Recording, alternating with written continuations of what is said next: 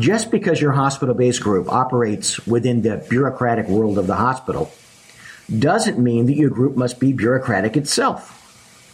The word bureaucratic comes from the French word for desk and, by extension, office. Bureaucratic, therefore, means to rule from the desk. The word entrepreneur also comes from French, from the concept of someone who builds. And as Jean-Baptiste Say, the 18th century French economist who's credited with coining the term, put it, an entrepreneur shifts economic resources out of lower and into higher productivity. An entrepreneur creates value. So, in a very real sense, an entrepreneur is the opposite of a bureaucrat. Bureaucrats don't add value. In fact, to maintain their position, which requires a stasis of sorts, they work to shift resources from higher into lower productivity. So the trick for your group is to operate an entrepreneurial entity partly within the hospital's bureaucratic bounds.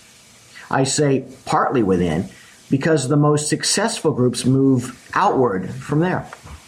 It's sometimes difficult for group leaders to see that it's much safer outside the bureaucratic web.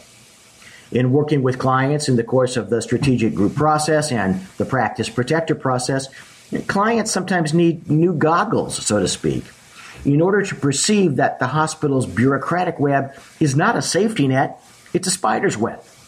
And if you're not the spider, that's a pretty darn dangerous place to be. So simply running your hospital-based group as a service for the hospital, providing anesthesia or radiology or whatever your specialty is, functioning as a sort of clearinghouse for income and expenses, severely limits your group's future. It limits the willingness and the ability of your group to pursue outside opportunities.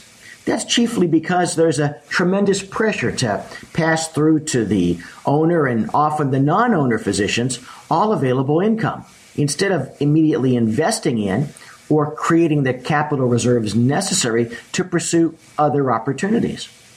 Additionally, service groups often suffer from the mindset that the group was formed to provide services only at that hospital, thus taking off the table completely the consideration of other opportunities, even if the group were able to deal with the notion of holding back what would otherwise be income available for distribution.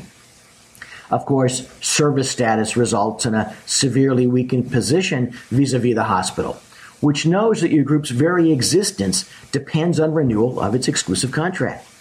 That's a horrible position for your group to be in, both in terms of the concessions that the hospital may demand and that your group may be forced to give, not to advance its position in some other respect, but merely to save its own life.